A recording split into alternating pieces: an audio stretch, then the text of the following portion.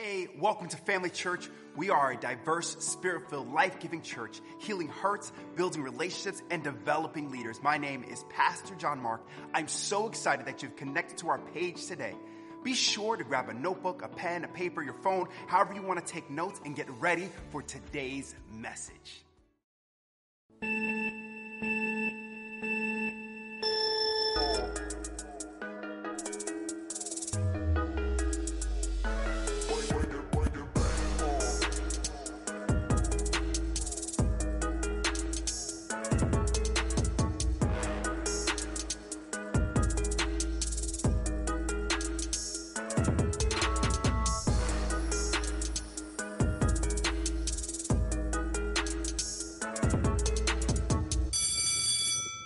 September 18th, National Back to Church Sunday. Get here. If you've been watching online for 3 years, get here. Come on back to church. 3 years is long enough. Come see you. See me face to face and see what's up. Hey, last week we handed out these forms. We got some at the Welcome Center still. It's our fall semester. Everything that's coming up, who's preaching, what's being taught from now until the end of the year. And I want to tell you a praise report. Pastor John Mark took this to a local business and told them about what we're doing with our college and that we're scholarshiping anybody who wants a Christian education for their bachelor's degree or their master's degree. And the guy, he said that his business needs to write off a certain amount of money every year to offset their taxes. And the guy from his business gave $10,000 to our college. So I'm just going to say this, to be a kingdom giver, maybe it doesn't look right in your wallet, but you could take something like this and be a fundraiser for the kingdom of God, and as long as God can get it through you, he'll get it to you. All right, don't get me preaching. Don't get me preaching. All right, let me ask this question as we start today. How many theologians do I have in the room today? How many theologians? 1, 2, 3, 4, 5, 6, 7, 8, 9. 9 out of however many we have in the room today are theologians. Okay, let me define what theology is. The word theology is a compound word. It's the word theos and ology. Theos is the Greek word for God, and ology is the word logos, meaning the word, God's word, or the word of God. Okay, it can also be translated theology, can be God speaking. Okay, so let me ask this again. The most literal meaning of the word is studying of God's word. So let me boil it way down. How many people in here have ever read the Bible? Not the whole thing, but just a part of it. Okay, now look around the room. Look how many theologians we have in the room. Look at all these theologians. Now, when I learned that, my first year of my master's classes, it was like inspiring to me that I did not have to have a PhD or 10 years of study to be a theologian. That anybody who studies the Bible, anybody who reads the divine word of God is a theologian. You are a theologian, right?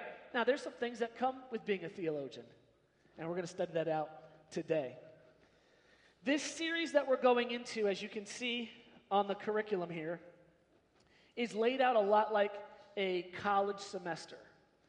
We are going to go back to the basics and study the basics of Christian doctrine and the beliefs of Family Church. We're going to do it in a very scholastic way. It's going to look a little bit different than our last series. Our last series was stories of Jesus. So I would take a big, long passage of Scripture, read it to you, and then go back and break it down. This study is going to look different. We're going to start with a topic, and then I'm going to have supporting scripture to support my theses of that statement or what we're studying today. Today's topic is the Bible. The Bible. Here at Family Church, we believe that the Bible is the inspired Word of God. Say that with me. The Bible is the inspired Word of God. The Bible is the inspired Word of God. Now, we got to break that down. What does this mean that the Bible is the inspired Word of God? Firstly, we believe that without the Bible, we have no guide or direction to live out our belief system. Without the Bible, we do not have a guide or a direction to live out our belief system called Christianity. We need it. It is our roadmap for life. But I will challenge anybody who believes differently. I believe that you can find God without the Bible. I believe you can find God without the Bible, but you cannot grow and understand your beliefs without it. I believe that you can find God in nature. I like to go out to Colorado to go hunting in the mountains. And I tell you, as the sun is rising in the Colorado mountains with this beautiful red and purple and orange colors, man, it's like godly. It's godly. I heard one theologian talk about God and creation like this. He equated it to God being a watchmaker and the world and us being a watch. If a person was walking down the street and they found a watch, they didn't know what it was, a wristwatch, and they wound it and they saw its mechanisms and how they moved and how the hands swept across the face and how all the timing was intricate, they would look at that watch and they would know that this watch did not make itself. This watch did not accidentally come into being, but that there was detailed design and knowledge and understanding to create that watch. We understand that God is the watchmaker, and the earth and the world and who we are is the watch. That we did not accidentally happen, but there was exact detail and design behind our reproductive system, our respiratory system, our excretory system, our skeletal system, all 12 systems that make the human body. God intricately designed. You see, we could look at the human body and it would lead us to a maker. It would lead us to God.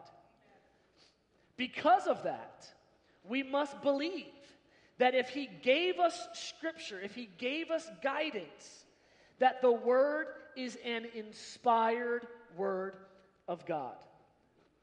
2 Timothy 3:16 needs to be one of those verses. If we're doing Bible school, 2 Timothy 3:16 needs to be one of those ones that you memorize, that you know as a Christian.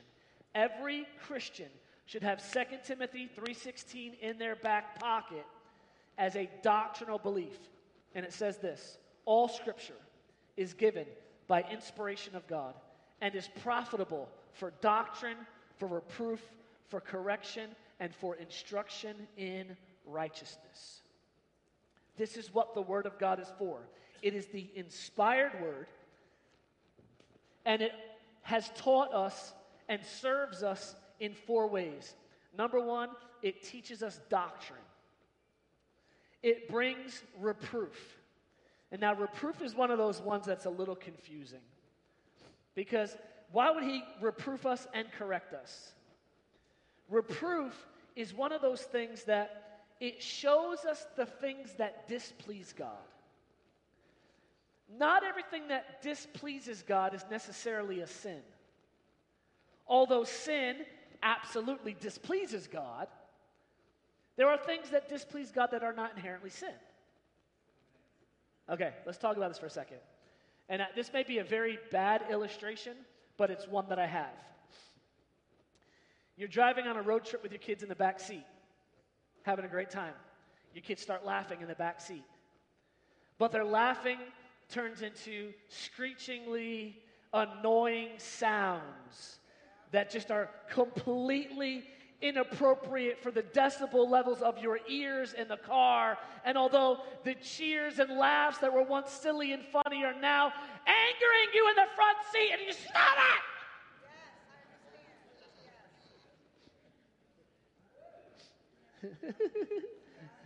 And then you tell your kids, car voices, inside voices, it's too loud.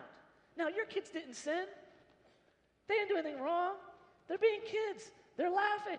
but it displeased you, that it hurt your ears, and it annoyed you because you're grumpy, because you didn't have enough coffee, right? And then we put it on our kids like it was, God doesn't do that, but we put it on our kids that they were being too loud and whatever. There's things that displease God that are not necessarily sin, and the Scripture will show us that. The Scripture will show us those things that are not His perfect design for us. But then it will also bring correction. It'll bring correction. And let me tell you, the way that God corrects, I'm telling you, is not the way that you speak to yourself. It's not the way that you discipline yourself. It's not that, you stupid idiot. God doesn't talk to you like that. The word correction is actually a gentle correction. It's a gentle correction. If you've ever taught somebody how to drive, and you're on the passenger side, and maybe they don't have full control of the car, you might lift your hand up and correct the steering wheel to bring the car back into the lane. That's kind of what it is. That's that gentle correction that He's supposed to bring. And then the last one, it says that He delivers instruction. Instruction in righteousness. And this is what I love about God. God never brings correction without instruction. Now, we do. We do. We tell our kids, stop doing that. And they say, why? Because I said so. Question me. Well, just do what I say. Just do what I say when I say it. Right? Just do what I say when I say it. I don't have to explain myself.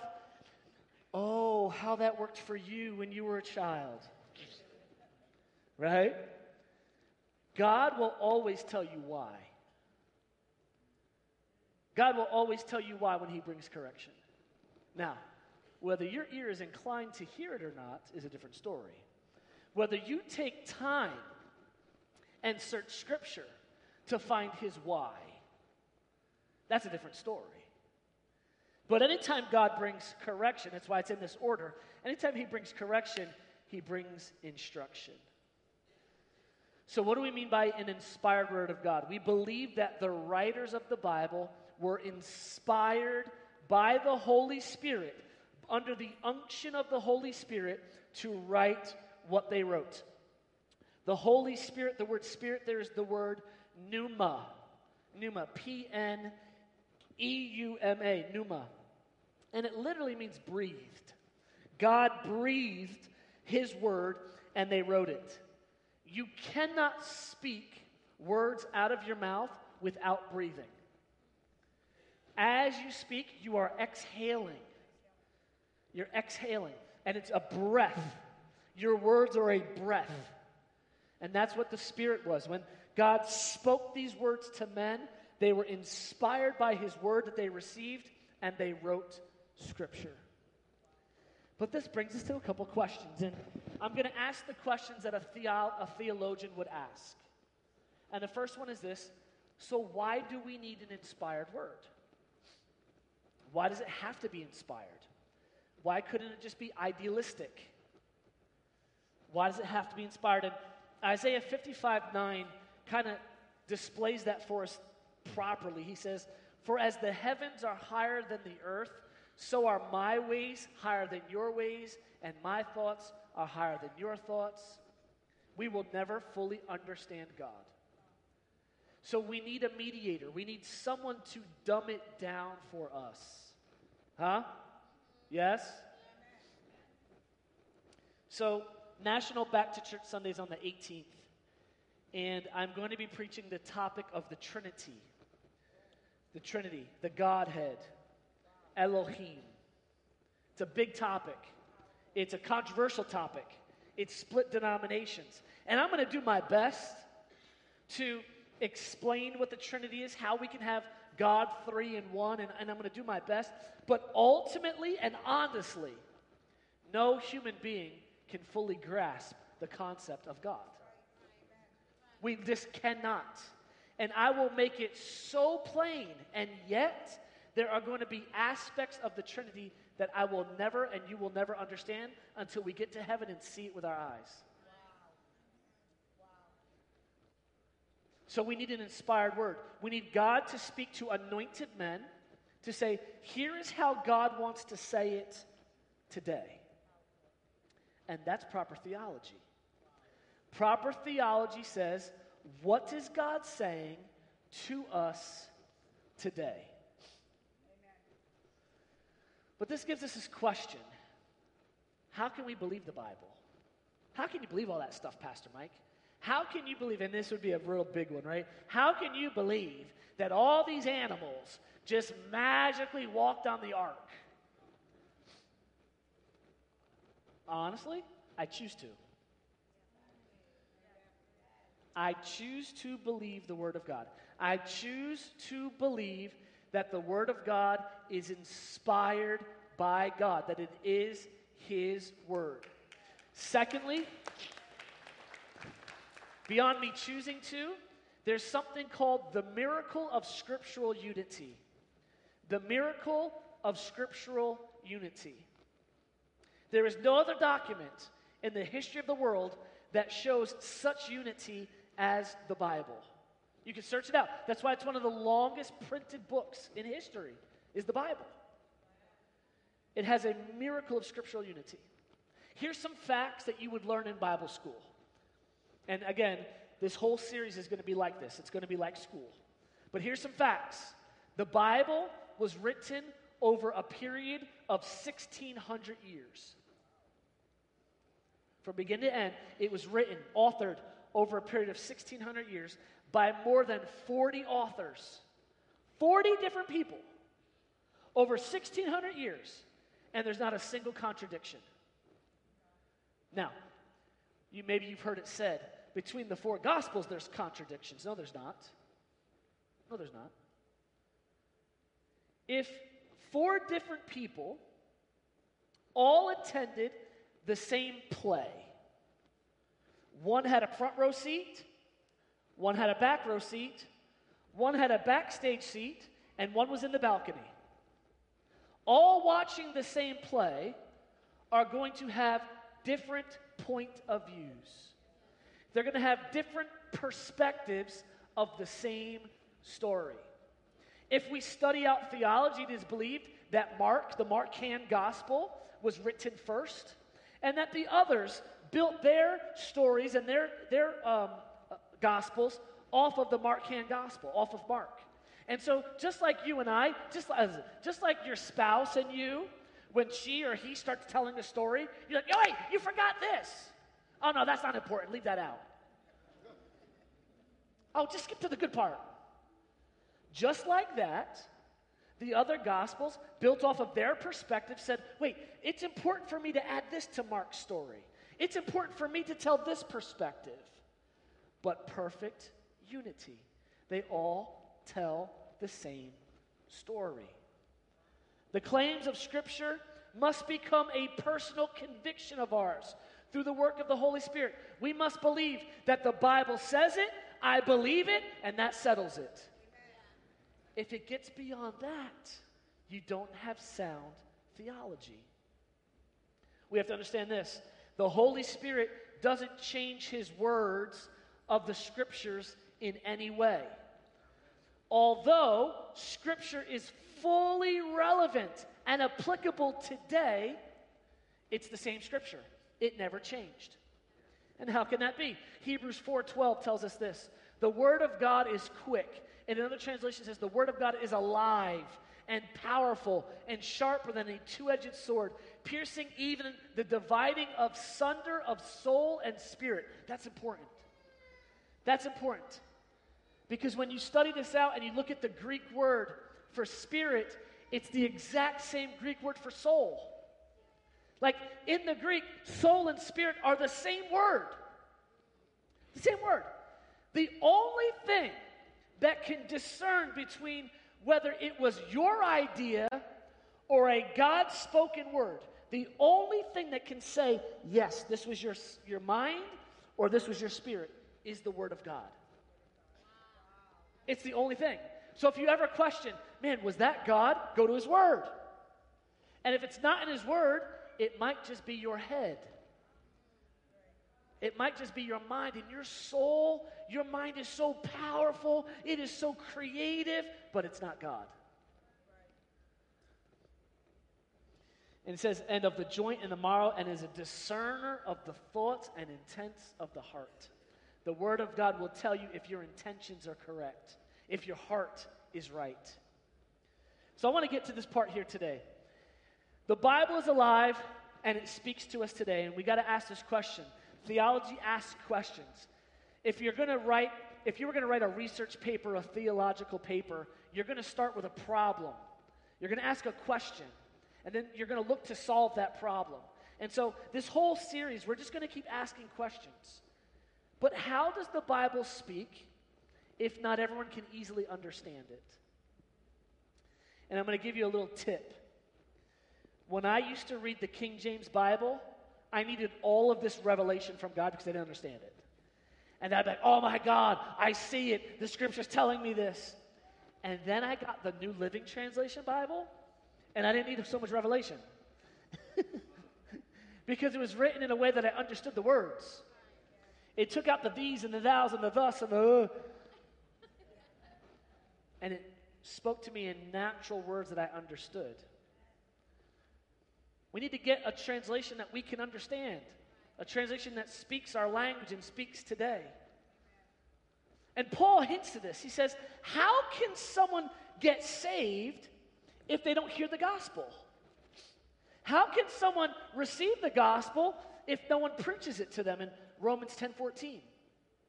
Because we know that Romans 10:17 says that faith comes by hearing, and hearing by the word of God. He says, if there's no preaching of the word of Christ, people won't be saved. Because salvation comes through the knowledge of the word. So in order to know how to become a Christian, one must either read about it or have someone explain it to them.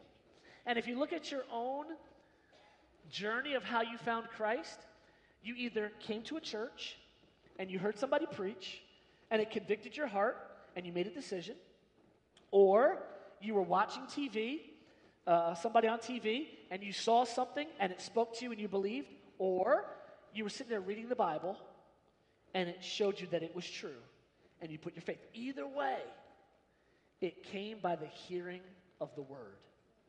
By the hearing of the word. And Paul told Timothy that the word of God were sacred writings, and they were able to make you wise for salvation through faith in Jesus Christ. So Family Church believes that the Bible is the inspired word of God, but then Family Church goes one step further. We believe that the Bible is infallible, inerrant, that the Bible is inerrant. This simply means that the Bible is without error. The Bible is without error. And that's a very bold claim. That's a bold statement. Here's what I'm not saying. I am not saying that there's not a single typo in a modern Bible. I'm not saying that. There could be a typo. There could be the way that it printed on the page, it could be smudged. That's not what I'm saying. I'm not saying that from the King James translation to the New Living Translation to the NIV translation that things weren't changed. I'm not saying that. I'm talking about God speaking to man in the original manuscripts is without error. And we go even further. We go even further. We believe that Scripture aligns with science and history as well. Now, that's a bold claim. And last service, I lost some people. I lost some people last service. And I'm just going to give a little bit of a claim here. All right? I'm not a scientist. But there's a flaw in our science. There's our flaw in our dating of items. We're going to say that the things that we've dated are billions of years old. By what metric are you dating that? By a metric you created. So there's already a flaw. We created dating, carbon dating, based upon our own metrics of our own design that could be fouled and flawed. We could not possibly know. It's our best guess, and that's not science. We believe that the Bible and science align. The Bible does only account for 6,000 years in Scripture. But I believe in between and throughout Scripture, it points to years and years and years that we don't fully have record of. I believe it perfectly aligns. Now, you may go through Scripture and begin to say, well, this doesn't align, this doesn't align. Listen, here's what I believe. In the best words that I could possibly say, I found Augustine had wrote in the 5th century. Augustine wrote this: I most firmly believe that the authors of Scripture were completely free from error. And if in these writings I am perplexed by anything which appears to be to me opposed to truth, I do not hesitate to suppose that either the manuscript is faulty, or the translator has not caught the meaning of what was said, or I myself have failed to understand it. We must believe that if there's ever something that we are perplexed about, that the fault is on our side and not that of Scripture. Now, we don't want to admit that because we're so smart. We know everything. We just figured it out. But that's why the Bible says, lean not to your own understanding, but in all your ways acknowledge him, and he will direct your path. Jesus is the Word made flesh, sent to dwell among us. He spoke the Father's words to the writers of the Bible without an error in his speech. And in the book of Revelation, the last book of the Bible, in the very last chapter, in the last 3 sentences, we're given a statement that's a very, very strong statement.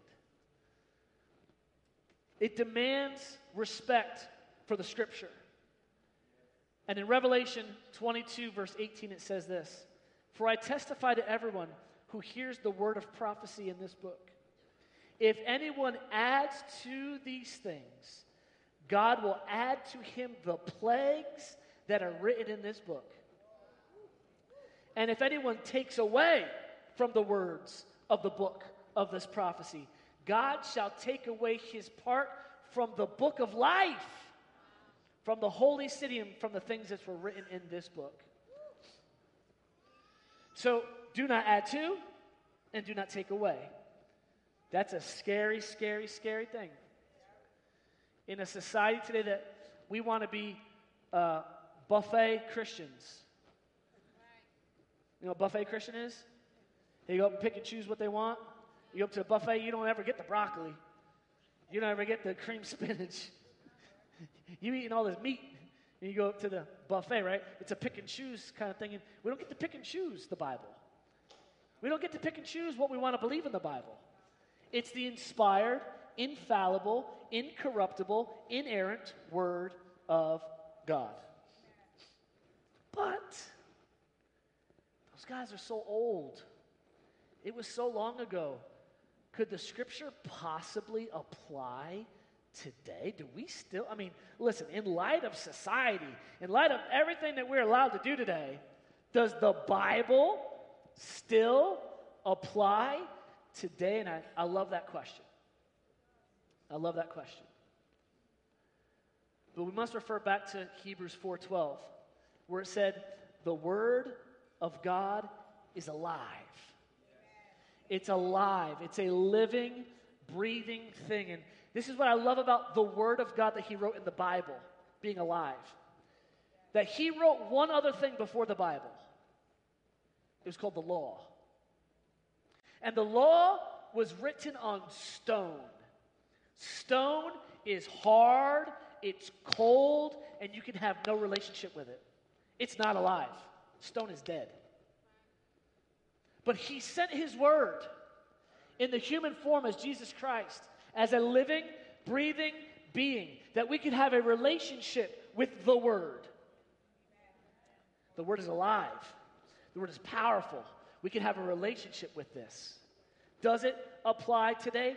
Absolutely. Because although the Scripture has never changed, the revelation of Scripture grows, matures, applies, and is always relevant. But I'll be honest with you, most pastors don't stay relevant. The Word of God is always relevant, but not all pastors stay relevant. We've had people visit our church, and they say, I don't understand why you got to have all those disco lights. Like it's a disco club. At first, I'm like, what's a disco? What are we talking about here? What are we talking about? Disco club. But I don't understand why I got to have haze and smoke and these crazy... Because we're celebrating Jesus Christ. It is a party. It is a party knowing that you went from death to life, that you were lost in sin with no hope, and Jesus Christ walked in. I can celebrate that. If that means that it looks like a disco club, then hey, guess what? Disco Jesus. Let's do this. Let's do this. But when a church and a pastor want to stay stuck at their original revelation of God, and they don't renew a new revelation of God, the church will die. The church will stay old and stagnant. I'm sorry that we don't have tapestries and fake flowers on the stage, but we did that in the 80s. We did that in the 80s. Could you imagine if contemporary church never went contemporary? We still wouldn't have bands. I mean, oh my God, do you know when the guitar came into church, everyone was going to hell. Sad, got guitar, got live music. There's no place for live music. Where's the hymnals? Just think about it. How ridiculous. It's the same message, but the method by which we deliver that message must be relevant for generation.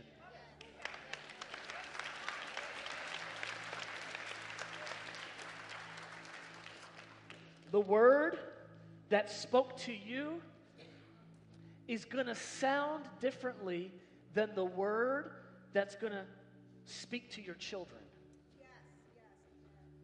It's the same word, but it's going to speak differently. And if, I'm going to talk to some people online. Here's the problem that we have with church that is growing and emerging, is that most of us want church to stay at the place it was when we joined it. There was something about the way that church was done then that you liked, that brought you to Christ. Therefore, it's the flavor that you want. But you must also understand that there are new people coming to the knowledge of Christ, and that it must be relevant and alive today. If we want to get stuck back in the 80s, listen, God says you have to forget the former. For I want to do a new thing. Could you imagine God wanting to do a new thing, but we keep him stuck in old ways? Come on, somebody. Ministers can get outdated. Sermons can be preached not living. But the Word of God is always alive. The Scripture never changes. It's the same Word. But our understanding, our interpretation needs to be relevant for generation to generation to generation. We must speak the sound of our generation. And this is just good theology. Remember I asked you for a theologian? Well, it demands, theology demands that we ask this question. In light of the Scripture, reading what the Scripture says, what is God saying to me today? That's the question of theology. In light of Scripture, what is God saying to me today? It cannot be based on 1980 theology. It cannot be based on the word that God said 40 years ago. It is living bread. It is daily bread. It is a breath from heaven speaking to you. And that's the part of Scripture that we can never understand. Is that you could read the same verse 10 different times and it say 10 different things. Although it has one truth. It can say 10 things. Let me give you an example. Ready? John 3:16. How many know John 3:16? Most quoted verse in the whole Bible. All right, ready? Now let me tell you how to be a theologian. For God so loved the world, he gave his only begotten Son. For God so loved the world, he gave his only begotten Son. For God so loved the world, he gave his only begotten Son. For God so loved the world, he gave his only begotten Son. For God so loved the world, he gave his only Son. Now, every single time I quoted that verse, it was a completely different sermon. That was a completely different sermon.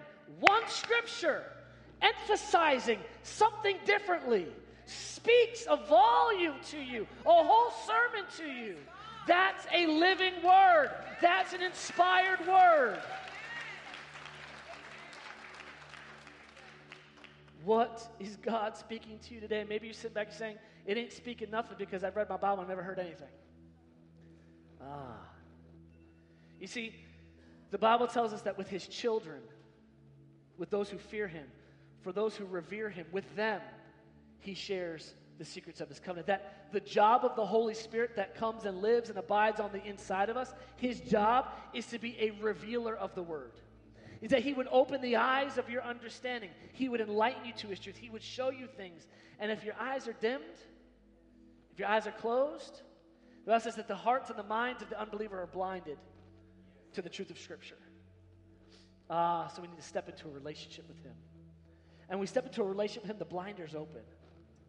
He begins to speak truth. He begins to speak his word into your life in a way that is understandable, that's life-giving, that's applicable to your life. And maybe you're here today or you're watching online and you've never been able to or have never had the opportunity to do what Romans 10:9 says, and that is to believe in your heart that Jesus Christ is Lord and confess with your mouth that God raised him from the dead. And if you do that, the Bible says that you shall be saved. That's how we step into this relationship with him. We step into a covenant with him. If you're here today or you're watching online and you've never had an opportunity to receive the word in its fullness, in its truth, the word made flesh, that is Jesus Christ, we'd love to offer that opportunity to you right now by praying this prayer. If you would repeat with me. Dear God, I come to you just like I am. I believe that Jesus Christ is my Lord and my Savior. Jesus, I invite you into my life to change me and to make me new. Thank you for accepting me. In Jesus' name, amen. Amen. Thank you for watching today's message. My name is Ashley, and if this message has made an impact in your life in any way, I'd like to ask you to do a couple of things. First, we want you to like and subscribe to our channel and join us right here every Sunday at 9:30 a.m. or 11:30 a.m. The next thing I'm going to ask you to do is take a next step on your journey, and we would love to help you do that. You can head on over to familychurchny.com or email us at team@familychurchny.com to get started today.